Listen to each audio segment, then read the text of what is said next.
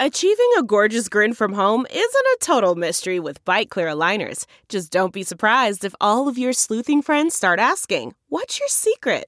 Begin by ordering your at-home impression kit today for only $14.95. Byte Clear aligners are doctor-directed and delivered to your door.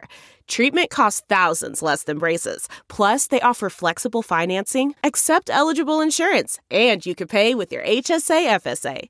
Get 80% off your impression kit when you use code WONDERY at Byte.com. That's BYTE.com. Start your confidence journey today with Byte. Good morning. I'm Ty Hawkins at Fox 2 with your St. Louis news, driven by Bomarito Automotive Group. 2 teenagers are in custody this morning. They're accused of a shooting in St. Charles that left a 15-year-old girl dead. Police say she was killed in an attempted robbery Saturday night. Neighbors were able to help police identify 2 people of interest, leading to the arrest of a 16-year-old boy and a 17-year-old boy. No excuse absentee voting starts today for the March 7th primary in St. Louis City. No excuse absentee voting is a way to vote in person during 2 weeks prior to an election. The biggest thing people will be voting for on this primary are the 14 new city wards. Just 9 are part of the primary because the other 5 are running unopposed. MoDOT is closing an I-270 entrance ramp today through the summer of 2024. It's the ramp from Riverview Drive to I-270 eastbound toward the Chain of Rocks Bridge.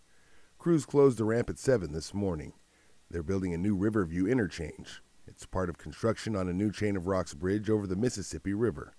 You'll have to detour about 2 miles to Lilac Avenue to get on the eastbound interstate. From the Fox 2 Weather Department, a weak cold front comes through Tuesday morning. No rain, just slightly cooler temperatures. Sunny in the morning, increasing clouds in the afternoon, highs in the low to mid-50s, still above normal for late February. Breezy this evening as temperatures drop into the 40s. Wednesday will be an active day of weather. Round 1 of rain and storms comes in just after midnight with a warm front.